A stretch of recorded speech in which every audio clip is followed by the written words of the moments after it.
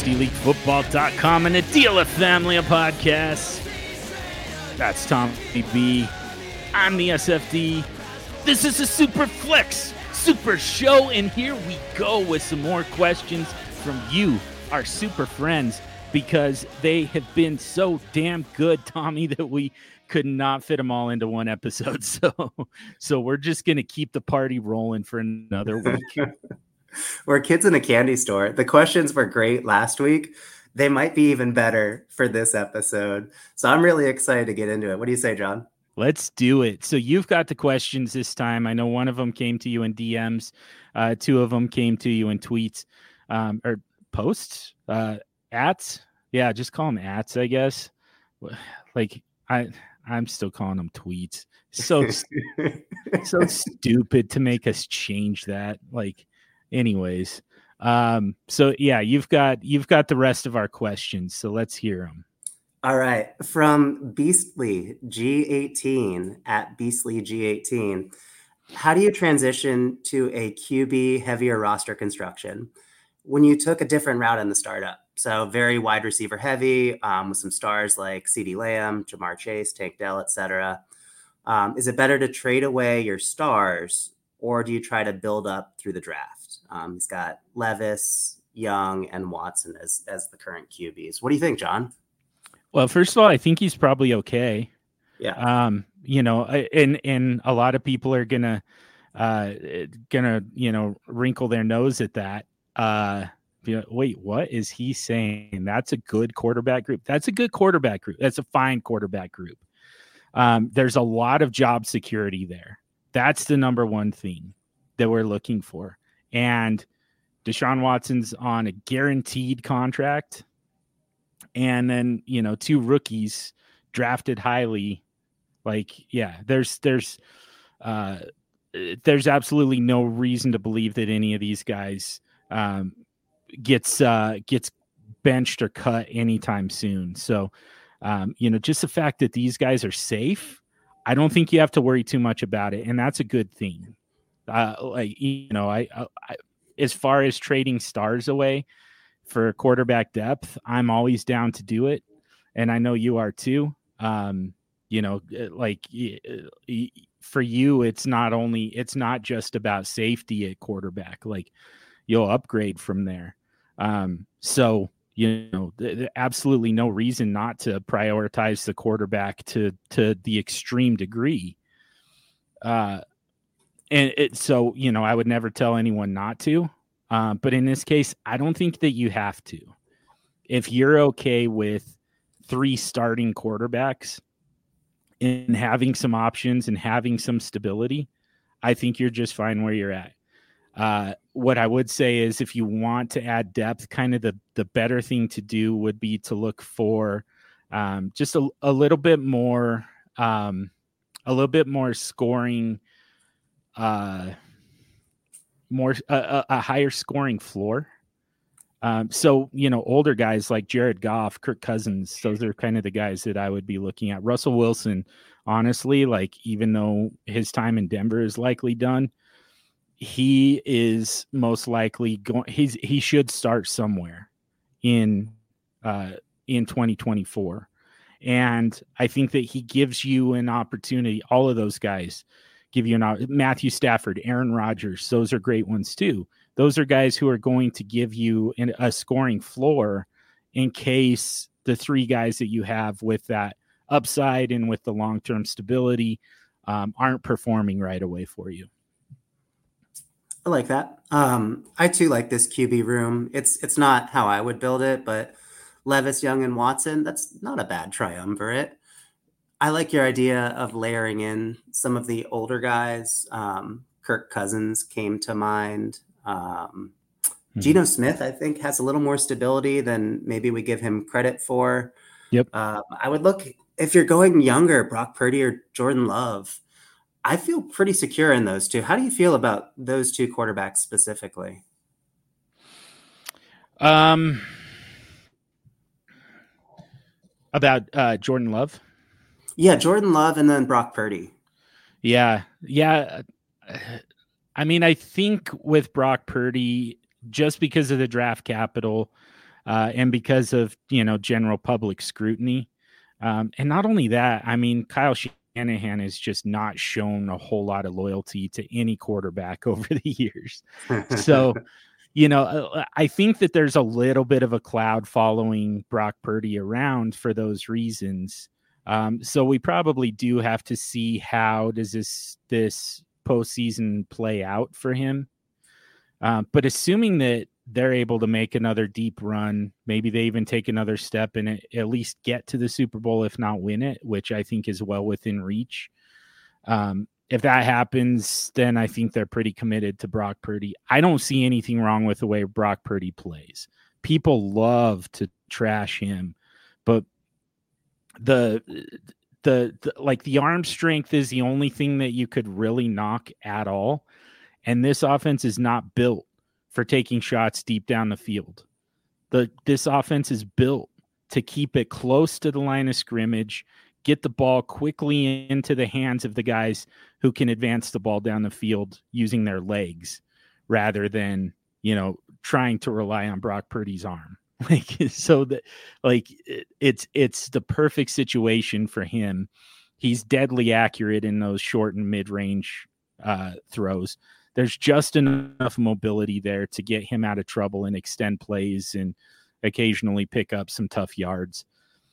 There's not a whole lot not to like. It's just the fact that, between the draft capital and just kind of the overall approach of Kyle Shanahan, there's just kind of that question mark that we have to keep in mind. But if they moved on from him, I think he starts somewhere else too. So I think he's a great long-term one, gives you plenty of floor.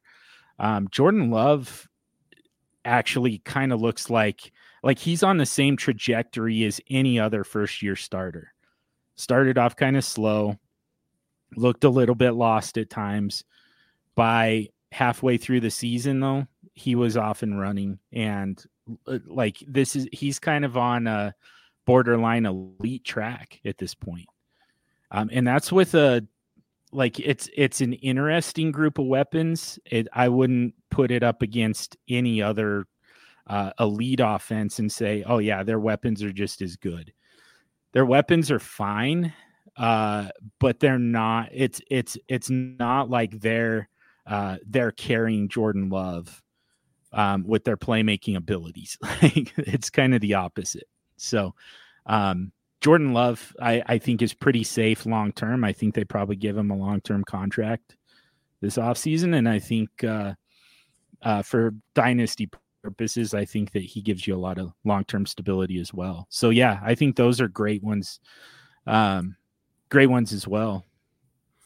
I'm not going to be moving CeeDee Lamb or Jamar Chase if I don't have to, though. I would move either for a Justin Herbert type. But I don't think those are necessarily the moves that Beasley needs to make. I think that, trying to get some of the guys you talked about, or perhaps tearing up just slightly more to the guys that I was referencing, are probably the right moves. I made a trade, John, just a couple of days ago.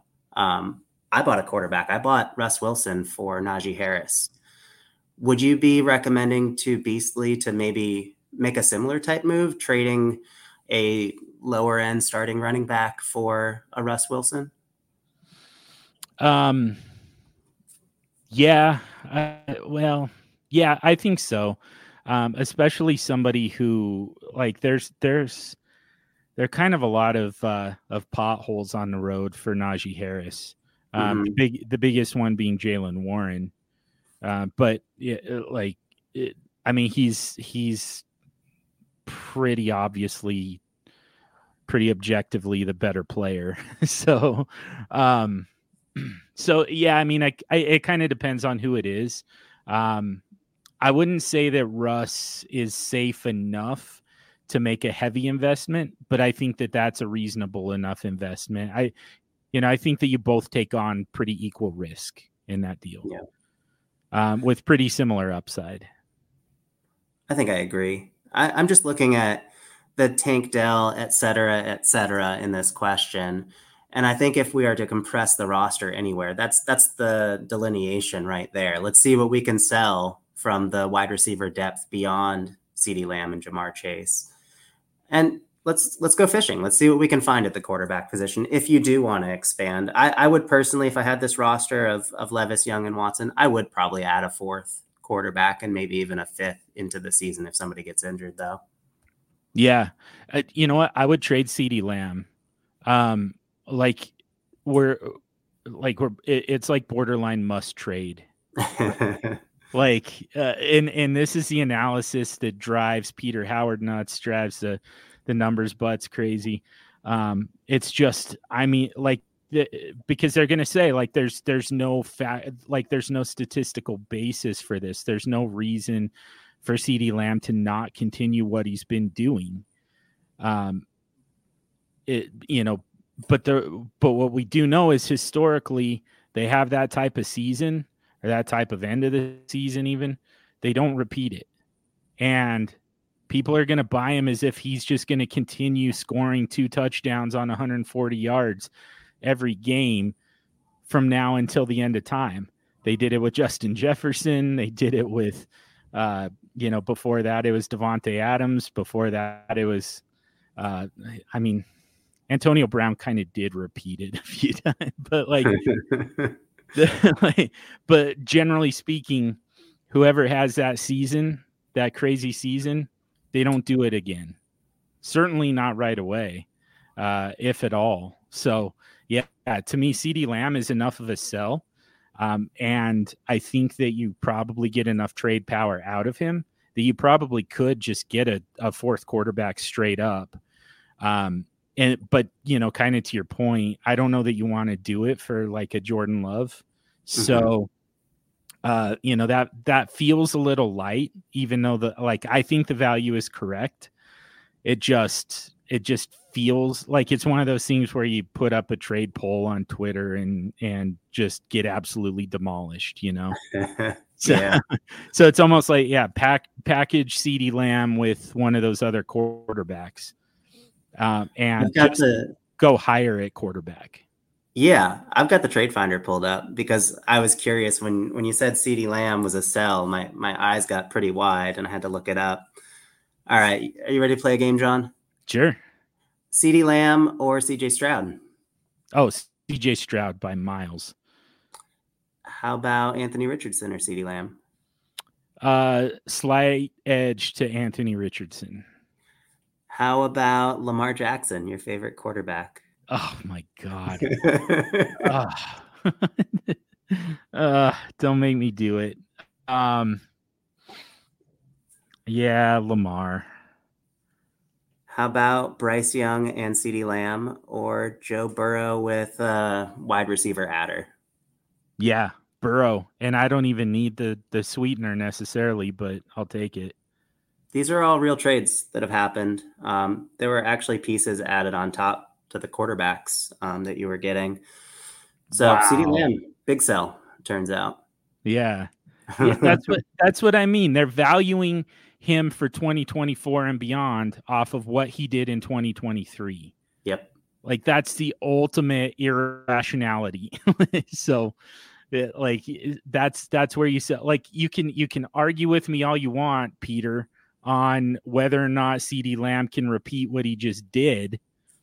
That's fine. But what you can't argue is that his value should not stay where it's currently at. Here's the sticking point for me. I've got 2 quarterbacks in mind that I would really have to look at the trade for a while and think about this. Would you trade CeeDee Lamb straight up for either Kyler Murray or Trevor Lawrence? I mean, so I guess like if somebody asked me that in DMs, my response would be, I would if I had to, but I don't think that you have to. Mm-hmm. I think that the market value dictates that you get an additive on top of that quarterback. Now, if you're dealing with somebody like me, I'm willing to give you, and I'm willing to give you this quarterback for CeeDee Lamb, but I'm not going to add anything on top because I think that the value is awfully, awfully close. And so I dig in my heels and say, that's my best offer. That's all I'm going to do. Then I think you do it. I think you still take the quarterback. It's just too important at that position. What I would try to hunt out is a Mike Evans or DeAndre Hopkins adder if I'm going to move away a CeeDee Lamb or a Jamar Chase in this roster build. I want to try to match as close as I can to those points that I would be scoring at that wide receiver 2 position, because that's a real strength on this roster. And I want to minimize the hit to that position if I can, just for a year or two. Buy me some time to figure out what I'm going to do next at the position. Yeah, absolutely, man. And there are kind of a lot of ways to at least take a shot at that. I mean, from there, it kind of becomes what's your risk tolerance, because, like, do you have to replace the scoring, or do you have to just replace the upside? Because I think there are a lot of ways to get that upside back. I think that, Devonta Smith and Jalen Waddle are both guys, particularly Jalen Waddle, I think are guys who are probably attainable, who have all the upside that CeeDee Lamb has. Mm-hmm. You could probably get both for CeeDee Lamb right now. Yeah. Yeah. Which I don't know that I would do that, because I like to consolidate the wide receivers. I would way rather add another player to another, like get one of those two and then get another player at a different position of need. But Typically, yeah, I would as well. Yeah, but Tank Dell, I mean, he's injured right now, and we talked about this on the last episode at running back, sort of hedging against the early season pup or injury risk, a hamstring pull, whatever. Tank Dell got injured pretty late in the season. I'm wondering if he's going to be available week 1. Yeah, it was a broken bone though, right? Which so that kind of changes things too. Like that heals completely improperly, and you aren't worried about a soft spot in your body anymore. Like you're just kind of fully back to normal. So like of all of the injuries, Tank Dell's is probably the one that concerns me the least, like by kind of a lot. That's fair. So. All right, hope that helped you out, Beastly. Let's move on to Joseph Fry, though, at JFry80. When do you call it quits on a season because of injuries? Joseph had one team that lost the top 3 quarterbacks by week 10 in a juiced QB scoring format, where low-end quarterbacks score 30 points, so really juiced. Joseph couldn't find a trade, so they just streamed quarterbacks all the way to a title. So, John, when are you calling it quits because of injuries? Is there a threshold for you? Like, talk me through this. I think that it's less about injuries because, like you said, because he went on to win the championship, probably with guys like Jake Browning and Joe Flacco, right? Like, I'm assuming. Don't know the exact names, but stuff like that can still happen. What I like about QBX is that it keeps you in a position where you don't have to chase those guys on the waivers necessarily. Save your fab for the other positions, but worst comes to worst, you can still find quarterback scoring. And this is why, to me, we're really just looking for starters. It doesn't need to be.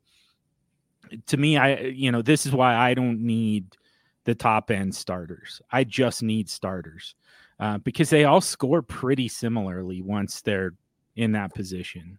So at least they have the same, close to the same floor on a weekly basis and very similar upside typically. So, like injuries at quarterback doesn't really derail it for me. It's more about like how tight is the lineup? Like how many injuries just kind of across your lineup can you sustain? Because for a lot of people, it's going to be pretty top heavy. And once you start taking rubber stamp starters out of the lineup, then, the scoring floor drops pretty precipitously.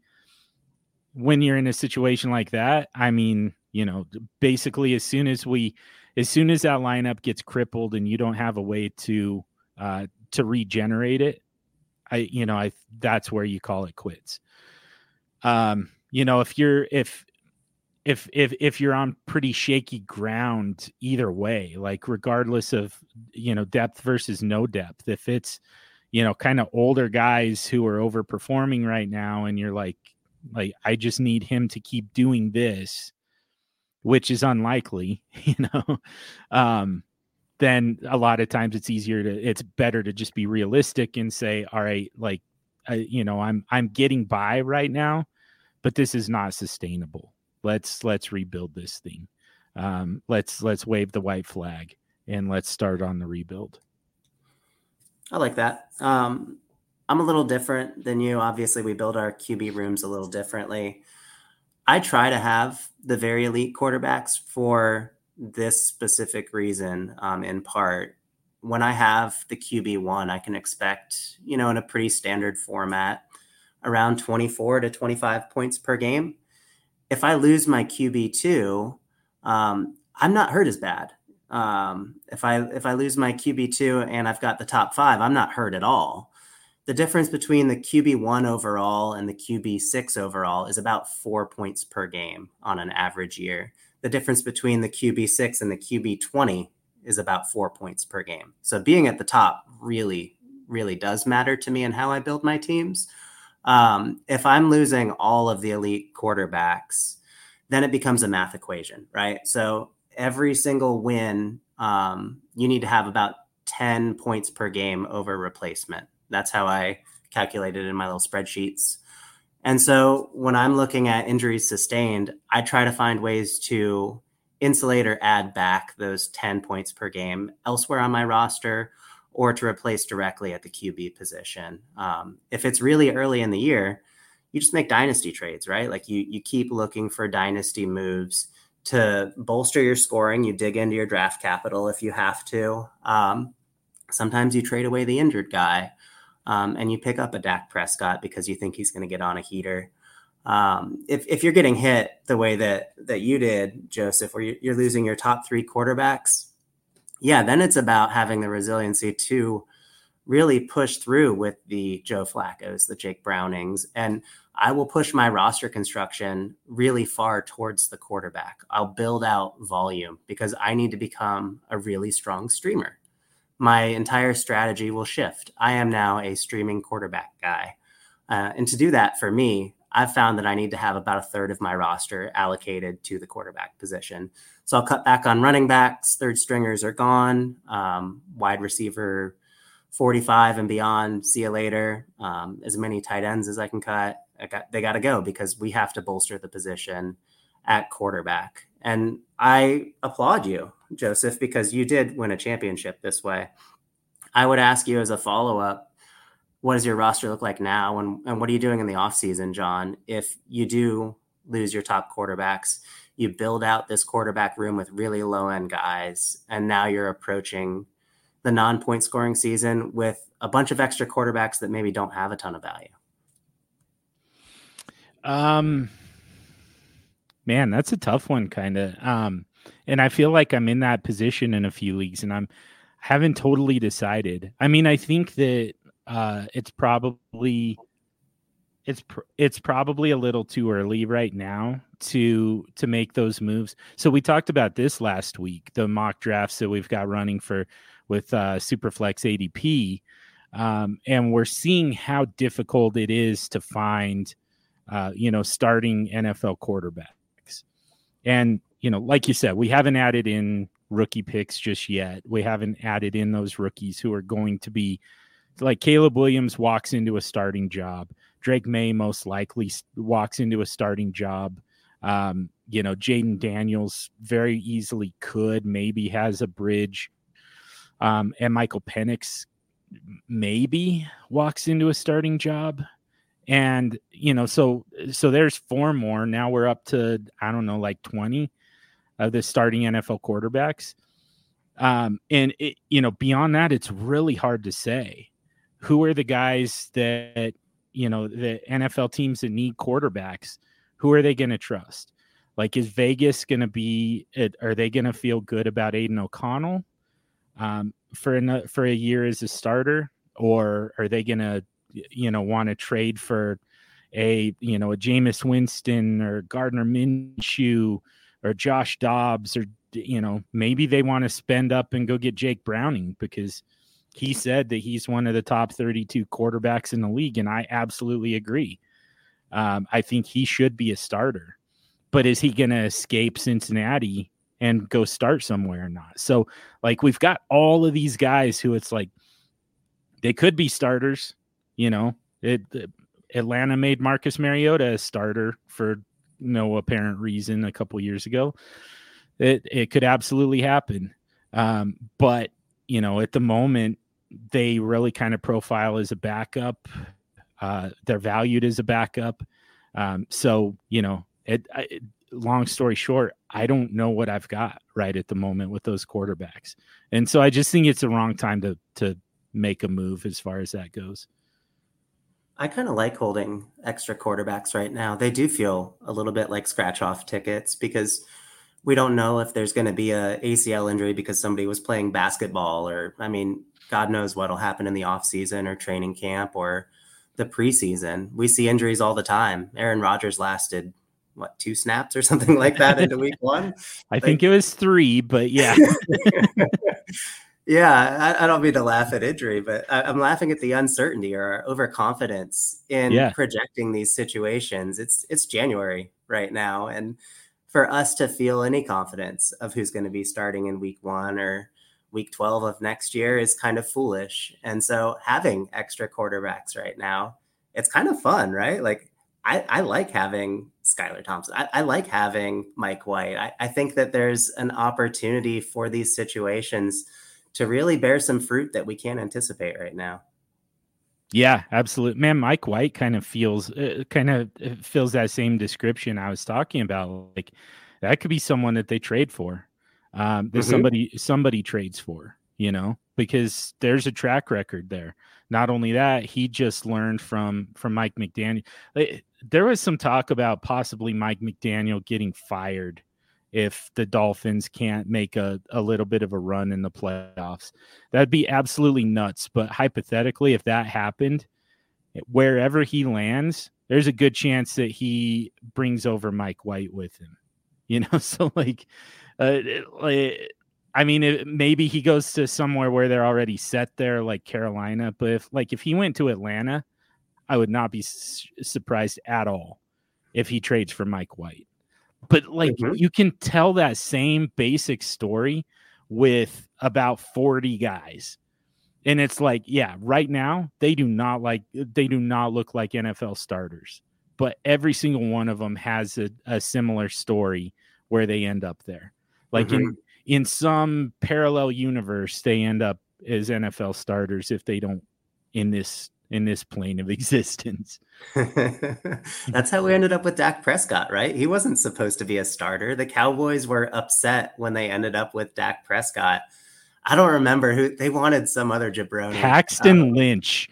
I will never forget that, because that was just peak John Elway doesn't understand what quarterbacks are actually supposed to be.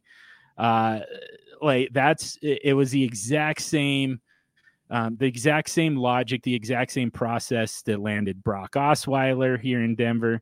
And then trade up for Paxton Lynch, trade up for Drew Lock. They're all the same guy. Like, they even have just very basic white guy names.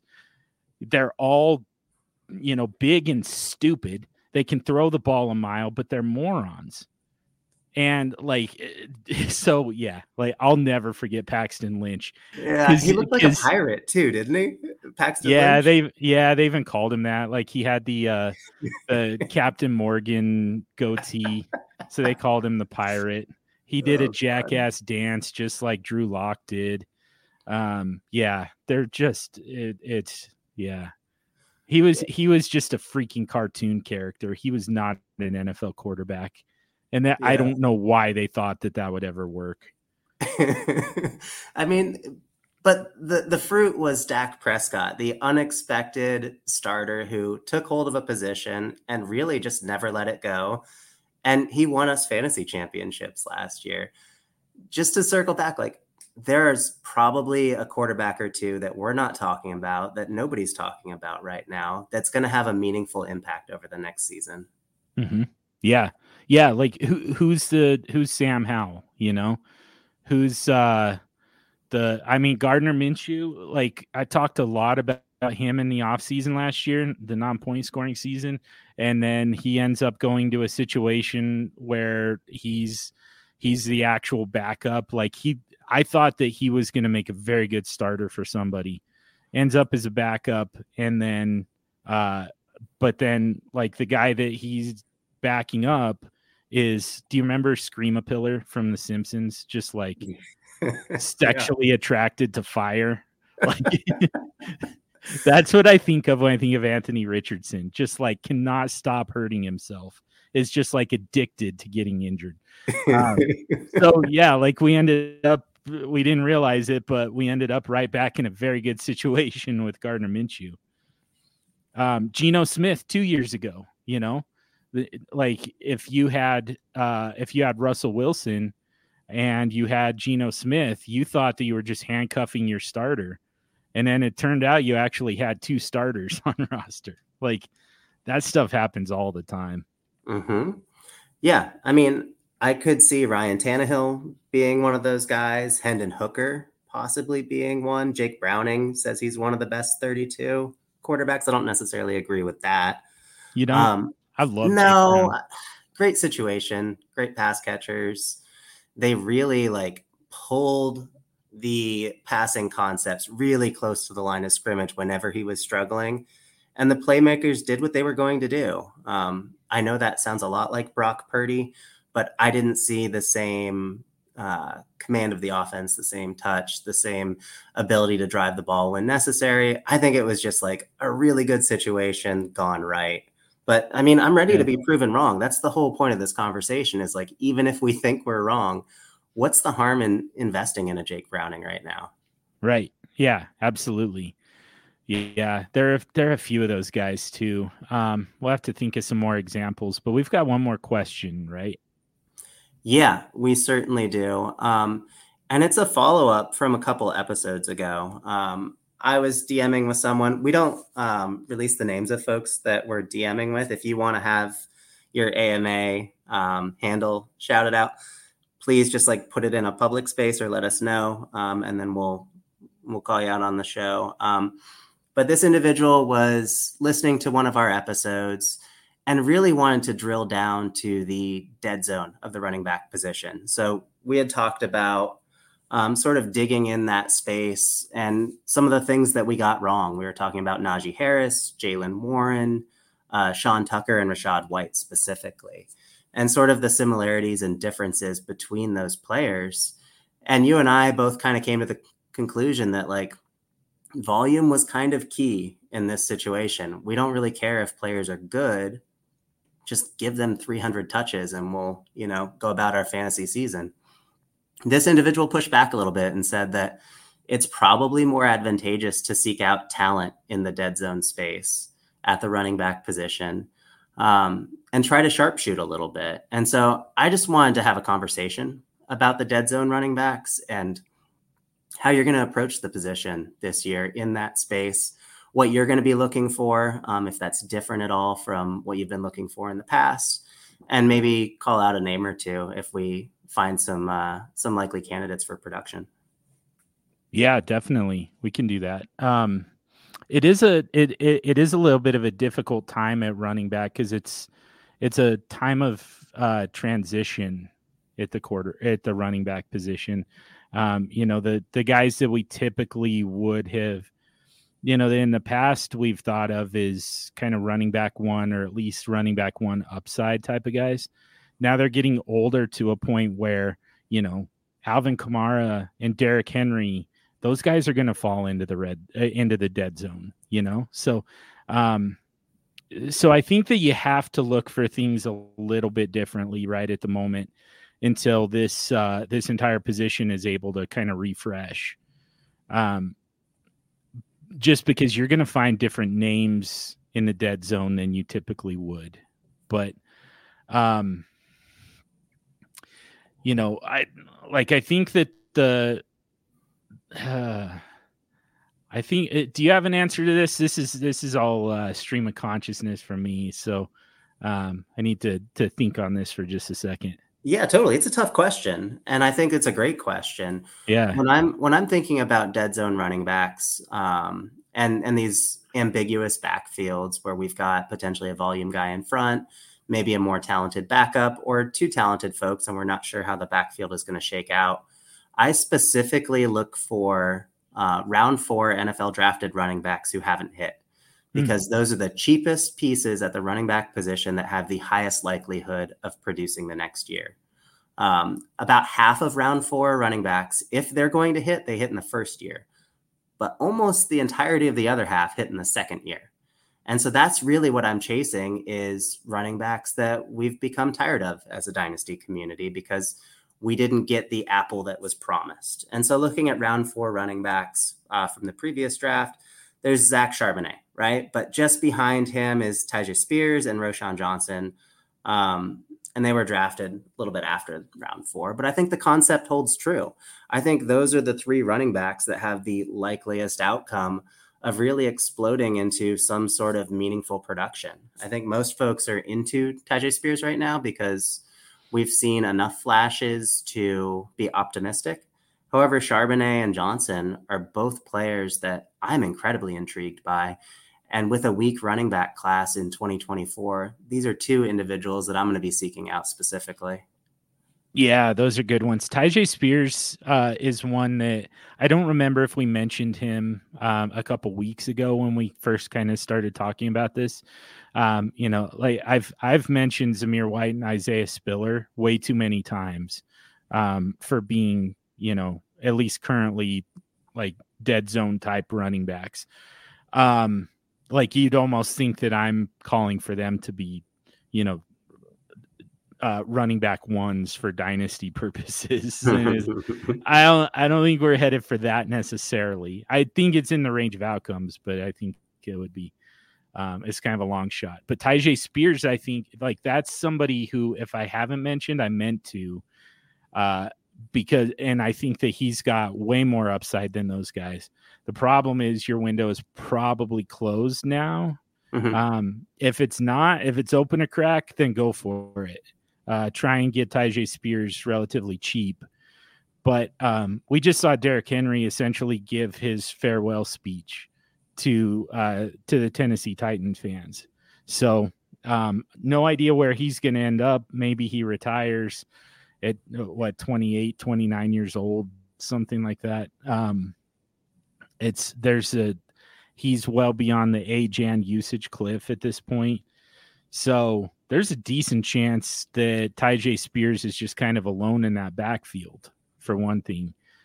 Even if he's not, for whatever reason. You also have a new head coach coming in, by the way, so that's not great for Derrick Henry either. I just think that there are just way too many ways for Tyjae Spears to own this backfield. So let's expand it out a little bit, though. Let's move beyond players who can really pull away. These muddled backfields, ones where we've got ambiguity really going into week 1. We don't know who the starter is or how the distribution is going to be. How are you approaching those backfields coming into 2024? Are you interested in rostering 2 or 3 running backs in the same backfield when any, all, or potentially none could be the starter? Typically, no. I think I want to just take a shot with one of them. You still end up getting it right, even if you don't completely get it right, Seattle's a great example of this. For the most part, Kenneth Walker ended up being the guy, even though, the bet that I would have placed was on Zach Charbonnet, and I'll continue to. And at some point, I'm going to get that completely right. But even though I wasn't right about it in 2023, those weeks where Kenneth Walker was out, Zach Charbonnet was very startable. Mm-hmm. And so it's like, when that does come, or Houston is another example of this, because there were some very startable weeks from Dameon Pierce. There were some very startable weeks from Devin Singletary. You didn't necessarily need to have the right one. You just had to have the one that at that point in the season when you needed him was the one who was getting the workload. So, I really kind of think, there's, you could take both just with the idea that, but I mean, and like, that's kind of why people hate to handcuff running backs, because it's just like, all right, great. So I'm just going to start Kenneth Walker with Zach Charbonnet just like sitting on my bench because I can't start them both at the same time. And just kind of wait for Kenneth Walker to get hurt. I think that's a viable strategy. It's not something that I would necessarily try and achieve right now, but I mean, when you get a little closer to the season, if you don't have the clarity on that backfield that you're invested in, then go ahead and invest all the way, I think. Looking back to last July, I was thinking about the Dolphins backfield.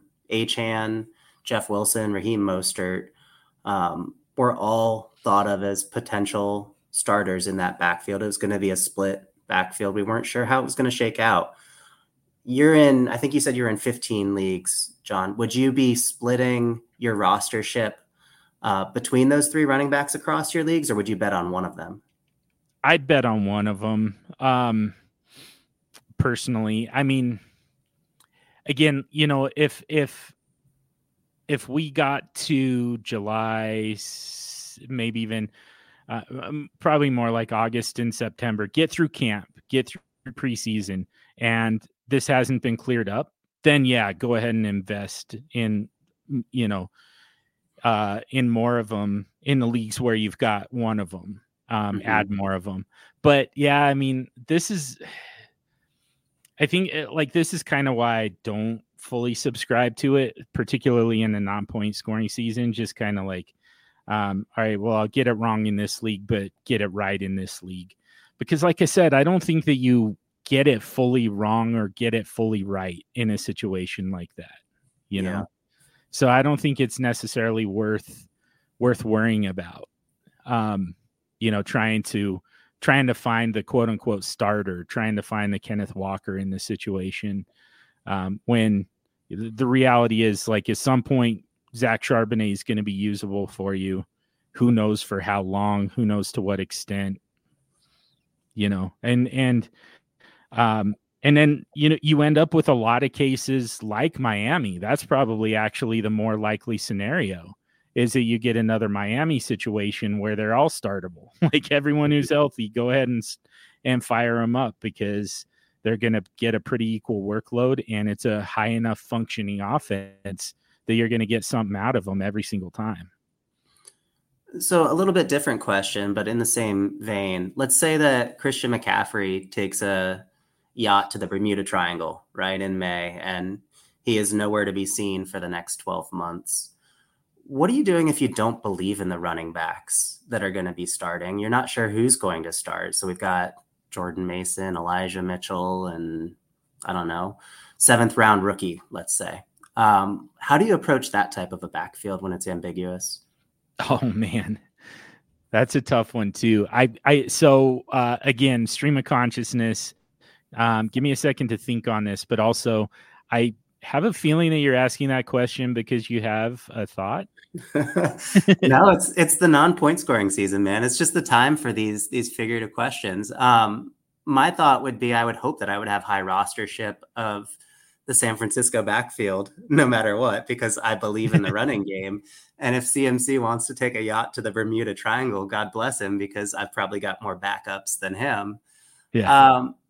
I don't know. It's just a thought exercise for me, because we do have these situations change very quickly. A couple of years ago, Cam Akers tore his Achilles, I think, in training camp. And then we were all scrambling to figure out the LA Rams backfield. And so I think that is a inevitability as we move deeper into the non-point scoring season. And I'm wondering what I should be doing, John, with some of these backups behind really good running game concepts, head coaches who really understand how to build a running offense. Yeah. You know what I'm kind of thinking is in a situation like that, probably the move is to acquire Derrick Henry. You know, like if you're looking at Jordan Mason versus Elijah Mitchell, it really kind of starts with, are either of those guys an NFL starter? Are they going to be okay with that? Especially if, like, let's assume that San Francisco goes on to win the Super Bowl. We know how that offense is built. We know how that entire roster is built. We know that they've invested a lot of money in this win now window. Are they really going to just turn it over to one of those guys?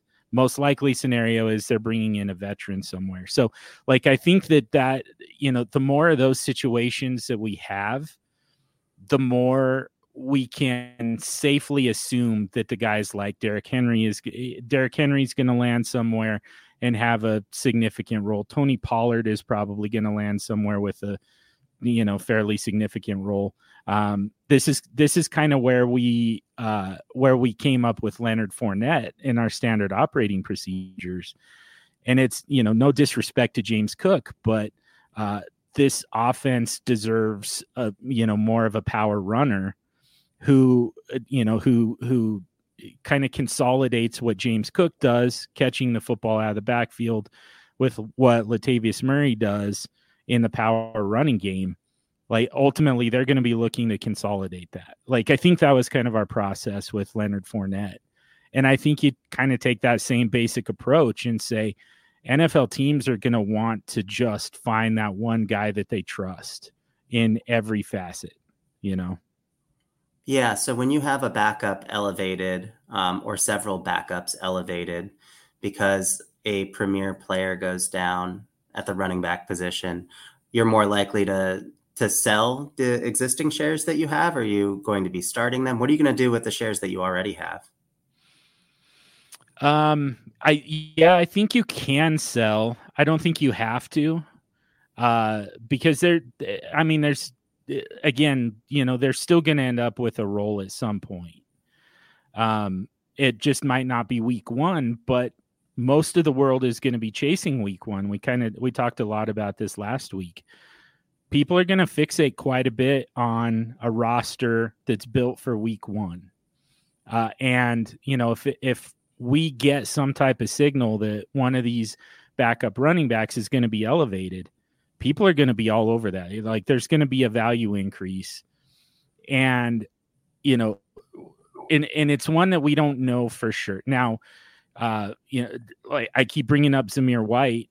We've talked about Tajay Spears. Those are a little bit different. Those are like the way that this works is the Raiders / Titans feel so good about this young running back behind the starter that they're willing to move off of the starter, as opposed to in the hypothetical situation you're talking about, the 49ers would be thrust into a situation where they lost the one guy that they're comfortable with. And now they're looking at the backups and saying, are any of these guys that I would trust, So, like, in a situation like that, like if they said, oh yeah, Elijah Mitchell's our guy, it's like what they're actually saying is Christian McCaffrey was our guy and now he's not available. So Elijah Mitchell is kind of the best that we've got at the moment. That's not the endorsement that we're looking for. We're looking for, Derrick Henry has been amazing for us for the last several years, but we feel perfectly comfortable letting him walk because we've got a guy that we're excited about, a young, fast pass catcher out of the backfield type of guy that we think makes this offense more dynamic. It's the Raiders saying, we feel so good about Zamir White that we don't feel like we need to keep paying Josh Jacobs the type of money that he's commanding. That's the type of thing that we're really looking for.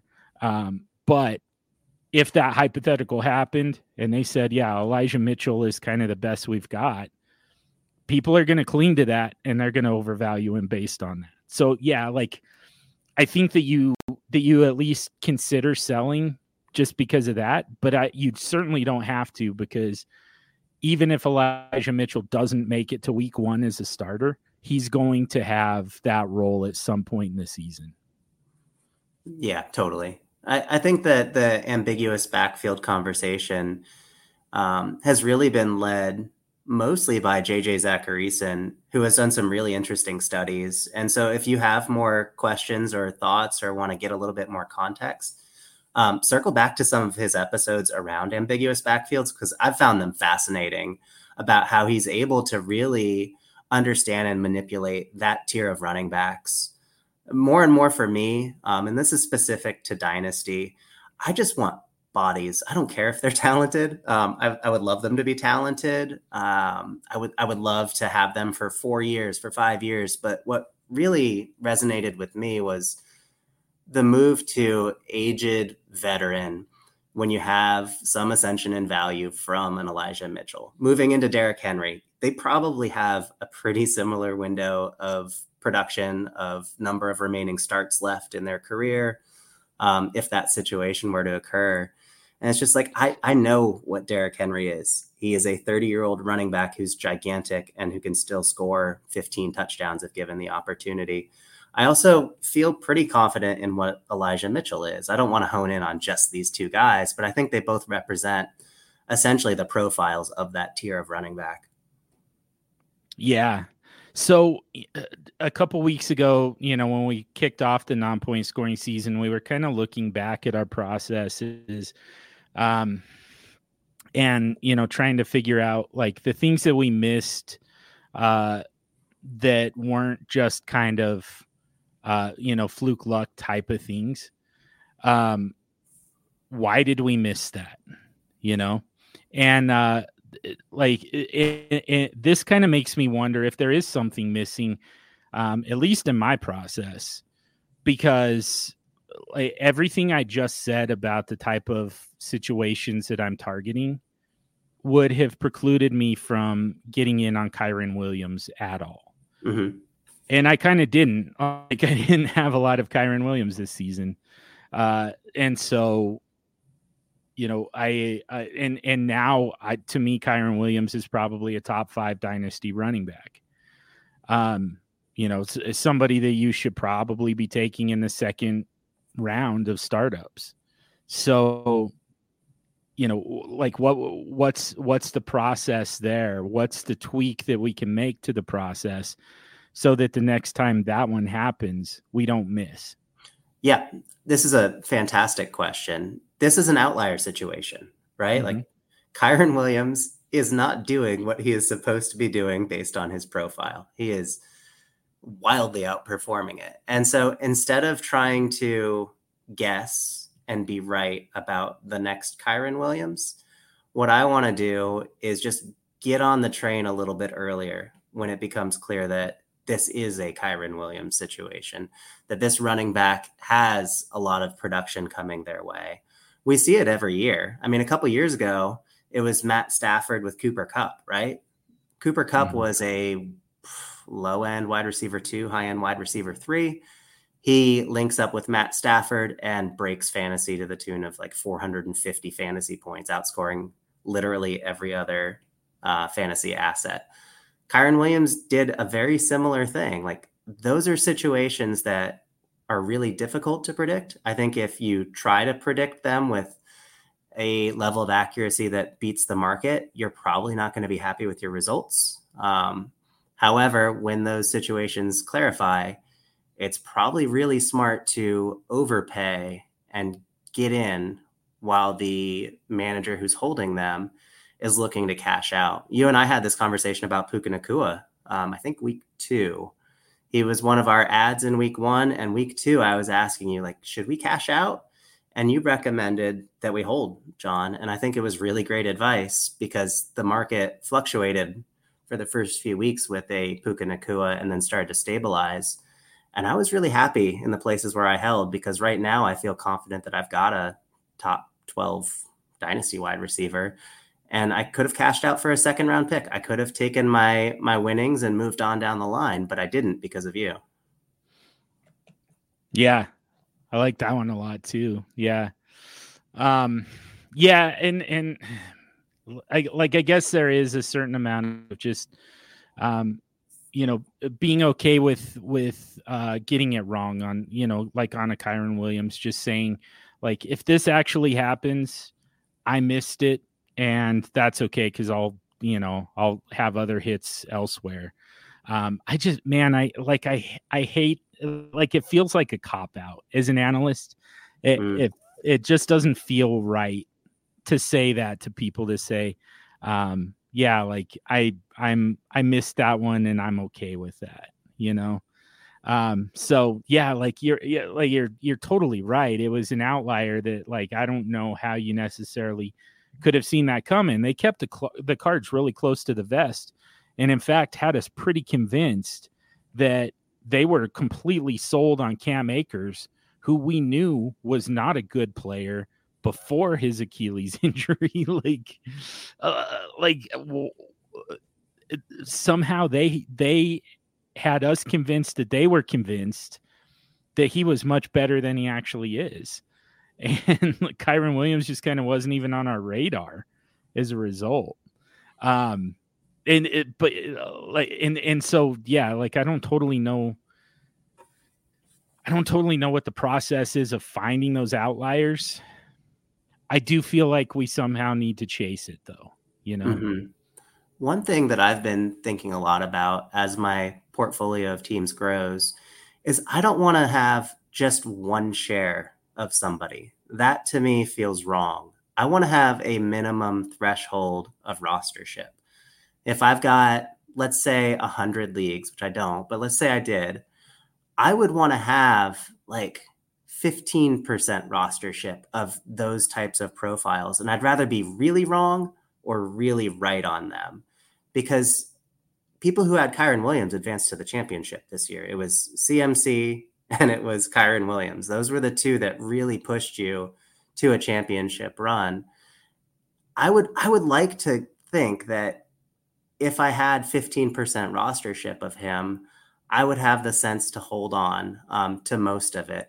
But being in on just one, that doesn't really give me the level of buy-in that I personally need as a dynasty manager to hold that one share. I don't feel invested in it. I don't feel like he's one of my players. Does that make any sense to you? Is that how you handle some of the bottoms of your rosters? Yeah. Kind of, yeah. I like it, so it makes sense to me, and I fully agree with you. I just, I think that I might have a little bit of a hubris, in terms of my player analysis and projections, to where I say, like, if I don't believe this guy, if this isn't one of my guys, then I'm probably not hanging on, even if it's just in one spot. And so, like, it's actually even worse for me, because at least you had that one hit, where I'm just like, yeah, like I would, and it's going to be a lot of, like I said, Tyjae Spears, Zamir White, Isaiah Spiller. Like, I'm going to go out of my way to get guys like that. And along the way, I'm probably going to drop some guys who actually hit, just so I end up with those guys who I think are going to hit and that I feel pretty strongly are going to hit. Like, I'm going to probably miss out on the next Kyron Williams unless it happens to be one of those three guys. Yeah, it's a tough one, because the running back 25 through 85, they look very similar on an NFL football field, right? They don't look that different. Right. And trying to sharpshoot situation and injury feels so impossible from the chair that I'm sitting in. And I imagine the Super Friends as well, like trying to figure out who is going to have growing opportunities, who is going to outperform ADP in that giant bucket of players, is just like, it's kind of a fool's errand. And it's, for me at least, relieving to not think I'm an expert in that part of the dynasty space. Like, I'm not a film guy, and maybe like my ignorance is bliss in this situation because like I don't feel capable of finding Kyron Williams. Yeah, but and you know what, that like that's kind of a reminder too, because yeah, like I would even go so far as to say, like I would ask which running backs do look different, you Mm-hmm. know. And I kind of think Kyron Williams is one of those guys. Christian McCaffrey obviously looks different. Bijan Robinson, Jonathan Taylor, Brees Hall, like those guys have very different talent from the overall running back position. But like that list ends pretty quick. And even guys who performed well still just, it's not that they're necessarily more talented than anybody else at the same position. You know, it really kind of comes down to, it's the workload, it's the offense that they're in, it's the, you know, the scheme, it's the blocking, it's you know, it can be related to the defense. You know, it's a really good defense that creates positive game scripts for the running game, and that makes this guy different from, you know, most running backs in the world. And it's like none of that has anything to do with the running back's talent, because running back talent doesn't really even matter. Mm-hmm. It's not necessarily even a thing, you know. Like like it's just how many times can you run into a mass of humanity and stand back up afterwards, essentially. Like that's the talent that we're kind of looking for the most part. Like there are, like I said, there are guys who are different, but for the most part the running back position is all about durability. Yep. The problem with looking different for me, and maybe I'm not attuned enough to see the difference with Antonio Gibson and Ramondre Stevenson, because those two running backs, they look different to me as well. I see elite athletic traits. I see really soft hands. I see when they're getting a screen and turning upfield, the linebackers struggling to contain them. However, neither has really done that much with their opportunities. The coaching staff actively seems to dislike Antonio Gibson. And so that's part of it for me, is like my eye can't necessarily discern the difference between Antonio Gibson and some of the running backs that you named that really have performed at a different level. Well, so I think that you can, because I think that you're right on those guys. The thing about it is, like, you know, Ron Rivera was just absolutely convinced that not only is Antonio Gibson not more talented than Brian Robinson, but that Antonio Gibson just doesn't really do anything for that offense. Like his abilities just don't really translate to anything useful for them. And that's crazy. That's objectively nuts. And that's probably, you know, at least in my mind, that's one of the reasons that he just got fired, because that's poor decision making. Bill Belichick does the same thing. He's just been getting away with it for a very long time, but he was taking Ramondre Stevenson, who, you know, and here's the thing, like the talent, the difference in talent between Ramondre Stevenson and any other running back, it's like, you know, still pretty negligible, but his talent just kind of as an overall football player, as an overall athlete, that's the part that you're seeing. And Bill Belichick is saying that doesn't matter. Like there's absolutely no difference in our expected outcome if it's Ramondre Stevenson or old, slow, plodding Ezekiel Elliott. Like, and so that's where I come back to, the talent shouldn't be what we're looking for. We shouldn't be necessarily chasing who are the better running backs, who are the more talented running backs, who's fast, who's got great balance, who's got great vision. It all comes down to the situation. And I feel like we've known that for a while. And that's kind of the answer on Kyron Williams. come to think of it. We know that we didn't know that Kyron Williams was going to be the guy, but what we do know is that Sean McVay is among the best offensive minds in the league when it comes to scheming his running backs out into space. And now Mike McDaniel is doing the exact same thing. So in both situations, it's kind of like, man, just get all the running backs on Sean McVay's roster. All the guys that Sean McVay trusts, all the guys that Mike McDaniel trusts, get those guys. Get at least one of those guys. Because whoever it ends up being is going to be in an incredible situation just because of the coaching and the deployment of those players. Yeah, I think that puts a button on this question, really the talent versus opportunity and the ambiguous backfield components of that. So I think we nailed that one. Do we have any others, John? I believe that was it. Man, and I feel like I missed one. I feel like somebody DM'd me one and I can't find it. Don't remember what it was. And I'm going to feel awful when we wrap this episode up and I haven't answered that one. I just have to answer it in DMs. So yeah, let's just let me just live with that. the fact that I'm about to screw this up. So let's go ahead and wrap this episode up for the week. Sorry, I thought I found it, but no, that's not it. Anyways, let's go ahead and wrap this episode up for the week. And as we do that, ask you for a quick favor. If you haven't already, subscribe to the podcast wherever you listen to podcasts. You can also subscribe to the DLF family of podcasts mega feed and get access to all the great podcasts from DLF. And once you've subscribed to the Super Show, if you do us a huge favor, rate and review the podcast. Helps us to get out to more people, expand our reach. We can really kind of drill down to the topics that are most useful to you, our super friends, the more people we involve in this conversation. You can get at us on Twitter, X, I'm at SuperFlex Dude. He's at FF Tommy B.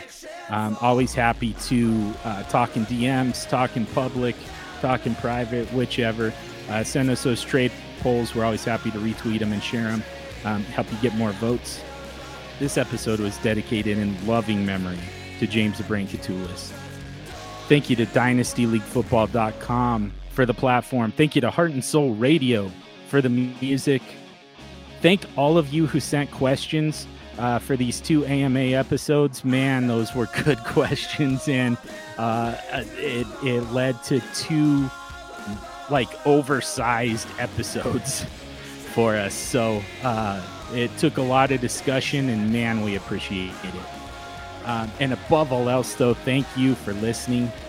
And until next week, stay sexy and super flexy.